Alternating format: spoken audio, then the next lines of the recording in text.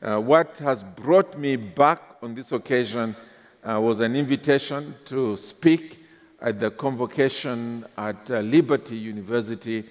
And when that invitation came a few months ago, I recall getting in touch with Pastor Nathan and saying, I'd like to also share with God's people there by way of God's word, and also just bring to their attention the fact that I'm not just involved as a pastor of a church. That's very important.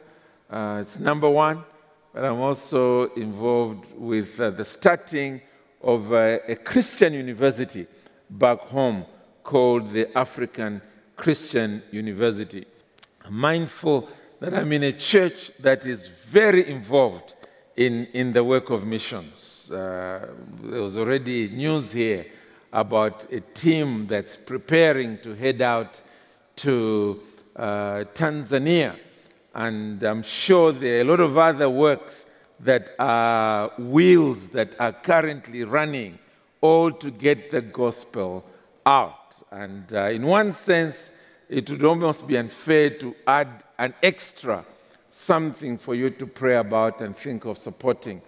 But as I said in the last session, I'm a church pastor. And back home, I know that when I want to give work to somebody that desperately needs to be done, I give it to somebody who's already very busy doing something in the church. And that's how it gets done. And so in the same way, a church that is already mission-minded, that's the church that you go to and say, pray about something extra to do with the work of missions. So again, that's how I found myself here and my wife. We've come to dearly appreciate what God is doing among you. If we could sort of just close that little portion or compartment in your mind and open another, which is to do with what I've really come to do in front here, the preaching of God's word. Please turn with me to Isaiah and chapter 52. Isaiah and chapter 52. I am speaking on the subject of Christ, the humiliated and exalted Savior. That's what I love to do. It is to preach Christ. So when I dealt with the power of the cross, it was again Christ and Him crucified. Today, I'm dealing with Christ again in His humiliated and exalted state. We'll read chapter 52 of Isaiah, verse 13 to verse 15, and then I'll explain to you the background of all this. I'm reading from the English Standard Version. The Bible reads there, "Behold, my servant shall act wisely. He shall be high and lifted up, and shall be exalted. As many were astonished at you, his appearance was so marred beyond human semblance, and his form beyond that of the children of mankind. So shall he sprinkle many nations. Kings shall shut their mouths because of him. For that which has not been told them, they see, and that which they have not heard, they understand." The passage of Scripture that I have drawn your attention to is one of the servant songs in the prophecy written by Isaiah. There are 4 of them. The first is found in chapter 42, the first 9 verses. The second is found in chapter 49. The third is in chapter 50, and then this is the very last one. All of them speak about the servant being sent by God, one who's going to serve him, one who's going to suffer for him, to do so sacrificially, and then finally accomplish the purpose of God, resulting in him being exalted. The one that we've just read goes all the way to the end of chapter 53. It's probably the most well-known of all the 4 songs. It is one that so pointedly fixes before our eyes the suffering Savior and his final exhortation, that finally all it is saying to us is that this is the way of salvation. Look at him who has been sent as Savior.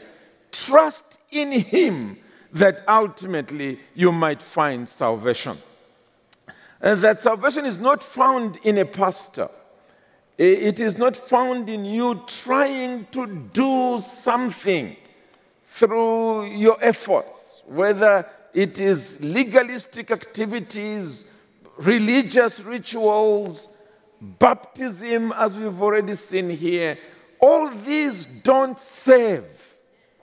What ultimately saves is a look at the Savior, Jesus Christ. It is believing in him, trusting in him, wholly, completely, which is the testimony that we heard from our 2 friends here. Well, as we come to look at this passage of Scripture, I am hoping that we're just looking at the introduction, by the way, just this first part in chapter 52, verse 13 to 15, but we will peep at the last section as well as we go through this message. And all I am doing, and I hope God will help me, is to draw your attention to this Christ. That if you have not yet trusted in him, today you will do so, and consequently find salvation in him. It's the heart of our message, not only within North America, but right across the world. When we are thinking of missions, what we are thinking primarily about is proclaiming Christ, the humiliated and exalted Christ.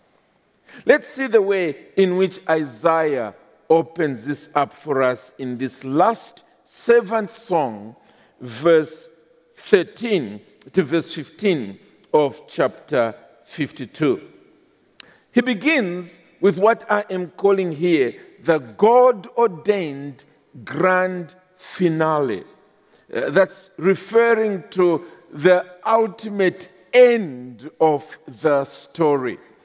Isaiah, like much of Hebrew poetry, begins with the end, where the author was as he was beginning to pen down that section of poetry. And then having opened it up, he then goes to the beginning of the story and builds it back to the great crescendo. Well, that's exactly what he is doing here.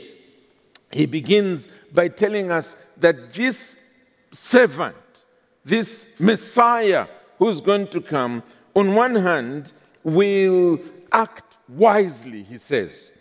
Behold, my servant will act wisely. And then he speaks about the consequence of that, the reward that he will get for acting wisely.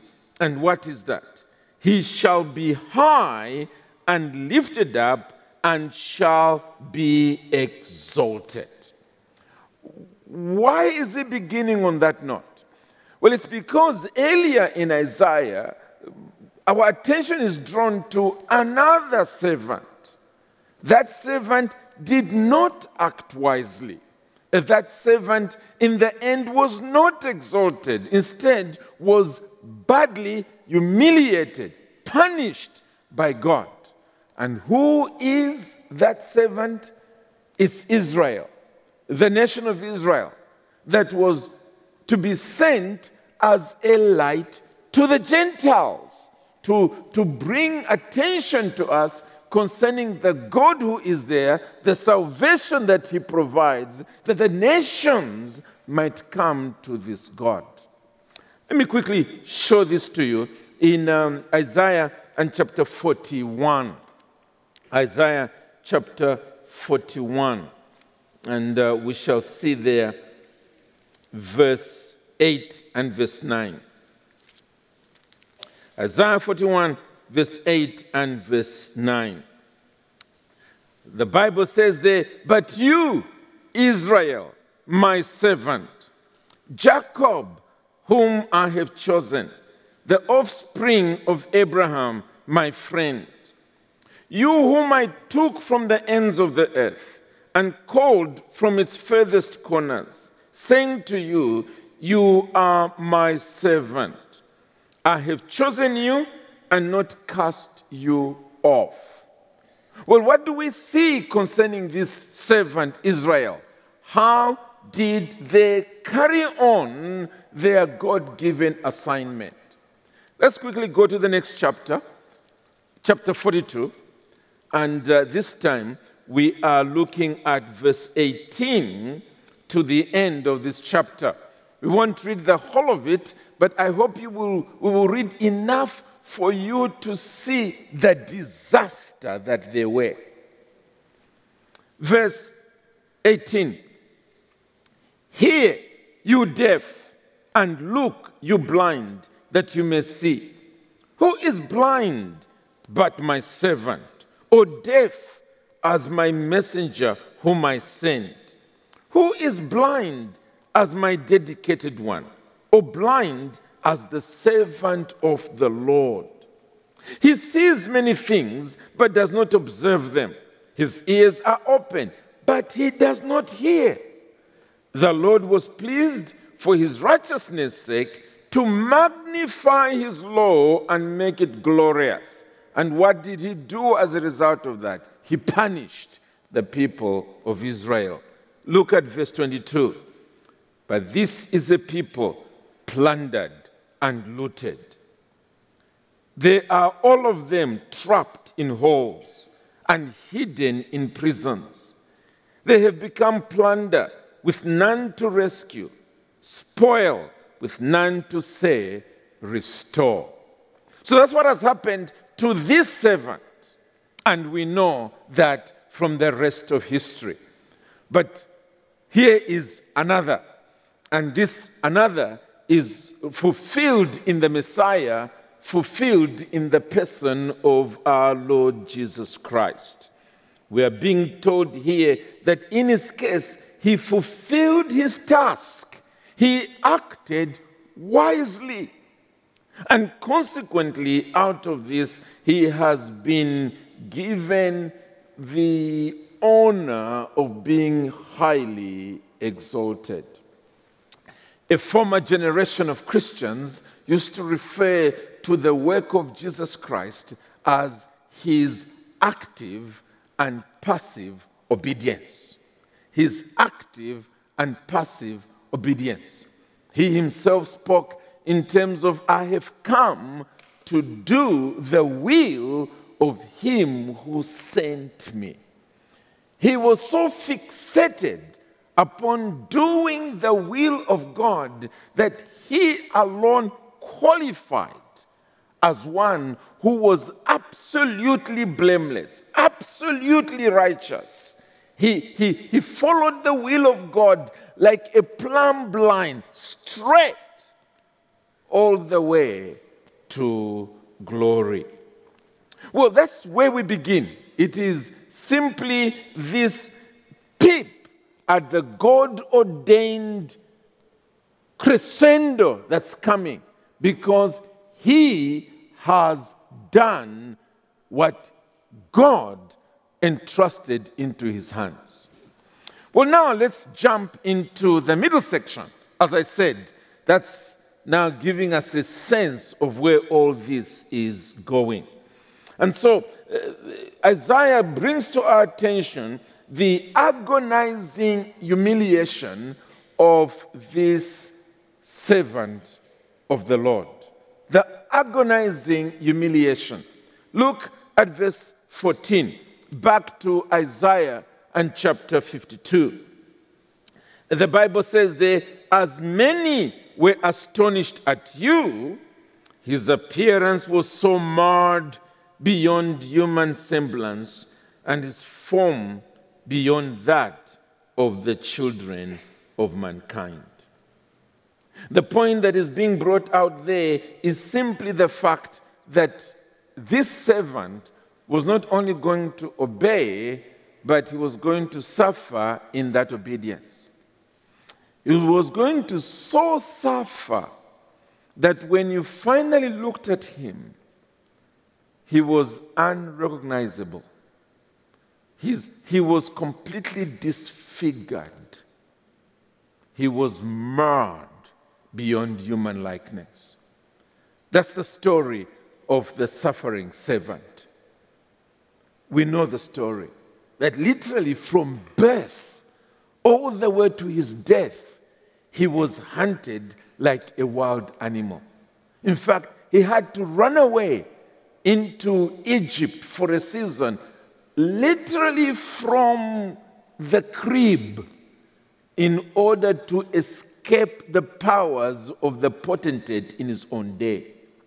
And even when he came back and became an itinerant preacher, the leaders of Israel were after him. He was a hunted man. He was a marked man. Wherever he went, they tried to contradict him. They persecuted him. And finally, they used one of his own disciples, Judas, to arrest him and take him into a mock trial. When they brought him in, you could see that they were literally not wanting to put him into a proper trial. They were still looking for something that would then result into a capital offense and capital punishment. And the moment he hinted at anything to do with divinity, they tore their clothes and said, "What else do you want from this person? He's blasphemed. He deserves to die." And they rushed him over to Pilate. And as much as Pilate could not see anything warranting death, the pressure was building and building. Crucify him, crucify him, crucify him, until finally he called for a basin of water, washed his hands, and said, "Okay, do with him as you please." And Jesus was scourged, brutally so. It was an inhuman treatment that he underwent. A crown of thorns was put together and thrust upon his head as he was being mocked as King of the Jews. And it is something of that picture that is captured here. Even before he was finally nailed to the cross, he was so beaten, to borrow the words of Isaiah here, that his appearance was so marred beyond human semblance, his form beyond that of the children of mankind. Finally, the most agonizing form, the most cruel form of death, engineered by man, was put upon him. He was, as it were, hung up to dry. It wasn't just that. God's wrath was poured upon him. Hence he cried, my God, why have you forsaken me?" Jesus Christ was crushed on that cross. We pause to ask the question, why? Here was a righteous man. Here was the darling of God, the very Son of the living God. Why did he have to undergo this suffering? Why? Well, thankfully, Isaiah chapter 53 brings out the answer at least 4 times. Let's go there. Isaiah chapter 53, and we begin with verse 6. The Bible says there, all we like sheep have gone astray. We have turned everyone to his own way, and the Lord has laid on him the iniquity of us all.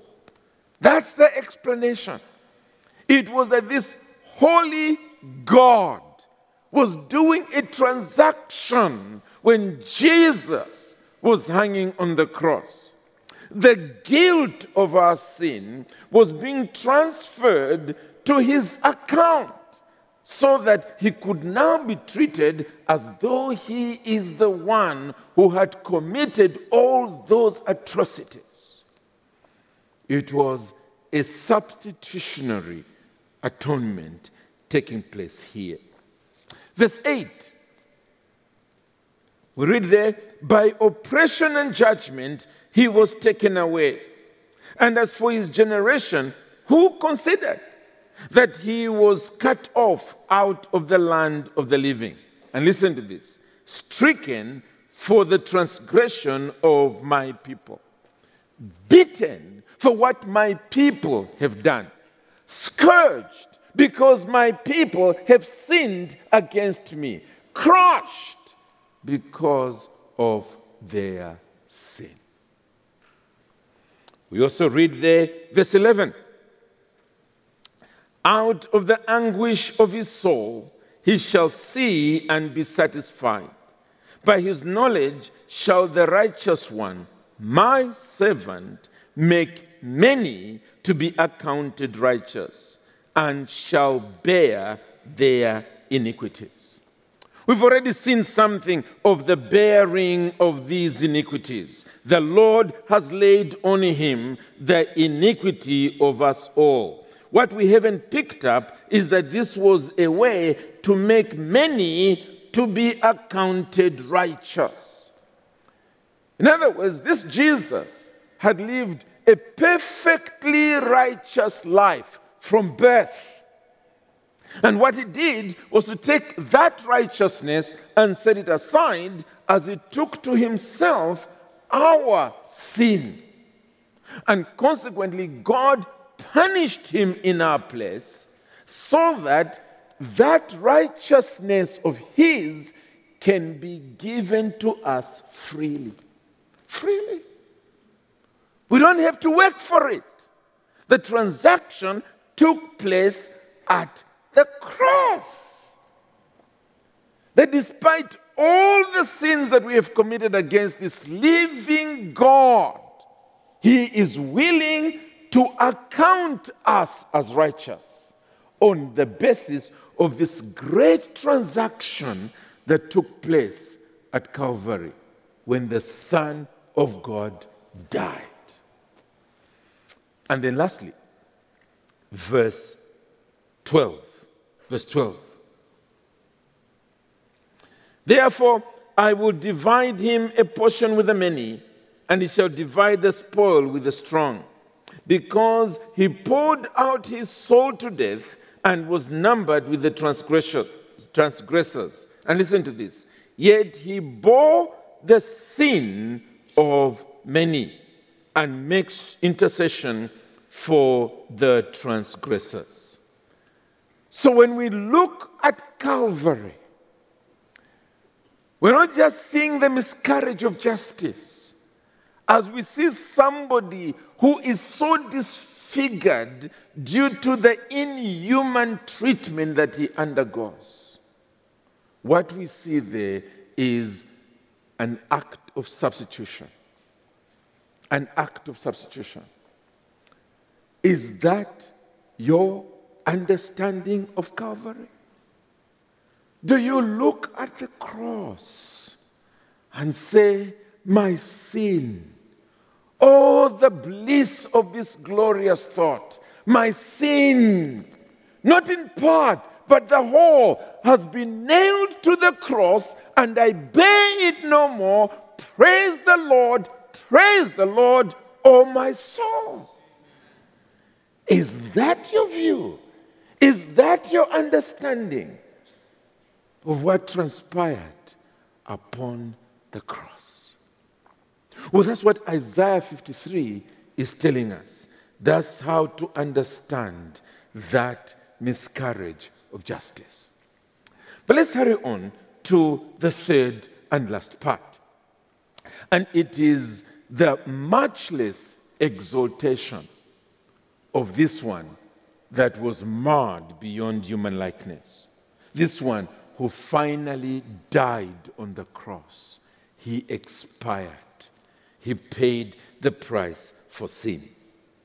The Bible reads there, back to our text, "Behold, my servant shall act wisely. He shall be high and exalted, lifted up and shall be exalted. As many were astonished at you, his appearance was so marred beyond human semblance, and his form beyond that of the children of mankind." Here is our text. "So shall he sprinkle many nations. Kings shall shut their mouths because of him. For that which has not been told them, they see, and that which they have not heard, they understood." The language there of sprinkling is language that is borrowed from the tabernacle and the temple, that individuals that sinned against God would bring a sacrifice, an animal, to be slaughtered. Its blood would be taken by the priest and sprinkled upon the altar. Or on the Day of Atonement, the high priest himself would take a bull, again have it slaughtered, again take that blood, this time into the Holy of Holies, and there again sprinkle the blood. It was saying, here is a sinner, here is a nation of sinners, they deserve to die. But another has taken their place. And here is the evidence. Blood has been shed.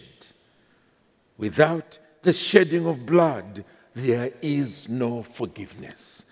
But here is the blood that has been shed.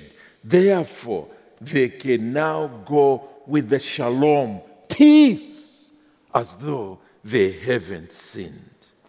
Well, previously, it would have been an individual. It would have been a nation. But now, he shall sprinkle many nations, many tribes, many peoples, many languages, many nations. Across history, his sacrifice is sufficient for all, and indeed for you as well, so that your sins may be forgiven, so that God might accept you just as you are, that you might find cleansing through his shed blood.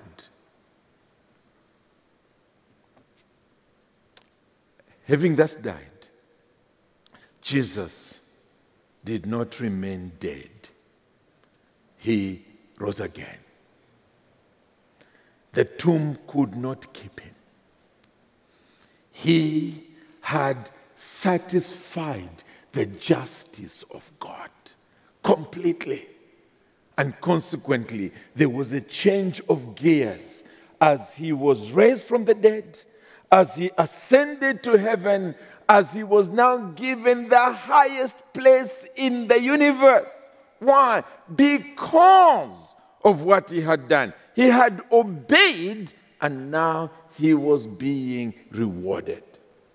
The Apostle Paul captures this in Philippians and chapter 2.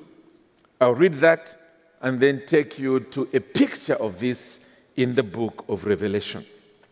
Philippians chapter 2, and I begin reading from verse 5.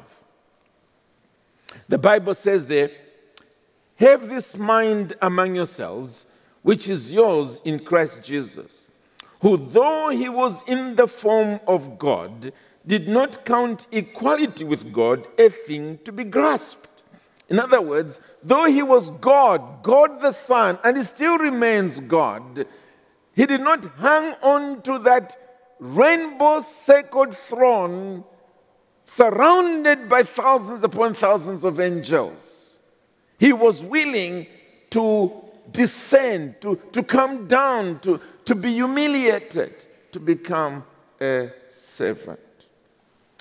We are told there, he did not count equality with God a thing to be grasped, but emptied himself by taking the form of a servant, being born in the likeness of men, and being found in human form, he humbled himself. I can add the word further, by becoming obedient to the point of death, even death on a cross. What has God done? Verse 9. Therefore, God has highly exalted him and bestowed on him the name that is above every name, so that at the name of Jesus, every knee should bow in heaven and on earth and under the earth, and every tongue confess that Jesus Christ is Lord, to the glory of God the Father. This is the matchless, supreme exaltation that is his because he took our place. Lastly, Revelation. Revelation chapter 5. I won't read the whole of it. Let me begin with verse 9. And they sang a new song. This is John being given a vision of the ascended Christ, and with a telescopic eye, seeing from that moment all the way to the final exaltation of Jesus, as every knee bows. Verse 9. And they sang a new song, saying, worthy are you to take the scroll and to open its seals, for you were slain, and by your blood you ransomed people for God from every tribe and language and people and nation. And you've made them a kingdom and priests to our God, and they shall reign on the earth. John says, then I looked, and I heard around the throne and the living creatures and the elders the voice of many angels, numbering myriads of myriads and thousands of thousands, saying with a loud voice, worthy is the Lamb who was slain to receive power and wealth and wisdom and might and honor and glory and blessing. And I heard every creature in heaven and on earth and under the earth and in the sea and all that is in them, saying, to him who sits on the throne and to the Lamb be blessing and honor and glory and might forever and ever. And the four living creatures said, amen. And the elders fell down and worshipped. Our text is saying, kings who had put up the most magnificent coronation activities when they ascended their throne will look at all that and see it like little children playing in the mud. Nothing compared to this glorious exaltation of the Son of God. That's where history is going, friends. And as I already said, Israel failed miserably. Jesus did not. He obeyed. He's been exalted already. The exaltation continues, especially as he draws in his people. He suffered. He died. But he is not dead. He is risen from the dead. And right now sits at on the throne of the entire universe. He alone is my hope of salvation. He alone is our hope of salvation and reconciliation with God. He alone is your hope, your only hope of ever being reconciled to God, being accepted by God. He is that servant who has fulfilled all the demands of this great and awesome God. He obeyed unto death, death upon the cross. Let me ask, have you come to this Christ? Have you come to this servant, saying, nothing in my hands I bring, simply to your cross I cling? I'm naked. I come to you for dress. I'm helpless. I'm powerless. I look to you for grace. I'm dirty. I'm foul. I fly to your fountain. Wash me, Savior, or I die. Have you done that? To cling only to the cross, knowing that is the only way of salvation. God promised it already in Isaiah, fulfilled right across the Bible. Have you come to him that way? Have you come to him in the words of the hymn writer, saying, I need no other argument. I need no other plea. It is enough that Jesus died and that he died for me. Is that your faith? Or that I would plead with you today? Don't trust in chariots. Don't trust in horses. Don't trust in fellow human beings. Don't even trust in yourself. Don't trust in religious rituals, whether it's the breaking of bread or baptism. Trust in this humiliated and exalted Savior. Trust in him. He will save you from your sin. Let's pray. Eternal and gracious God in heaven, thank you. Thank you that you saw our helplessness, our imprisonment in sin, and sent a sufficient Savior. Thank you that Jesus came and acted wisely. Thank you that he obeyed you where we have utterly and completely failed to obey. Thank you that he has died. Oh Lord, thank you that he obeyed you to the cross, knowing the amount of suffering he was going to undergo. Thank you. Thank you.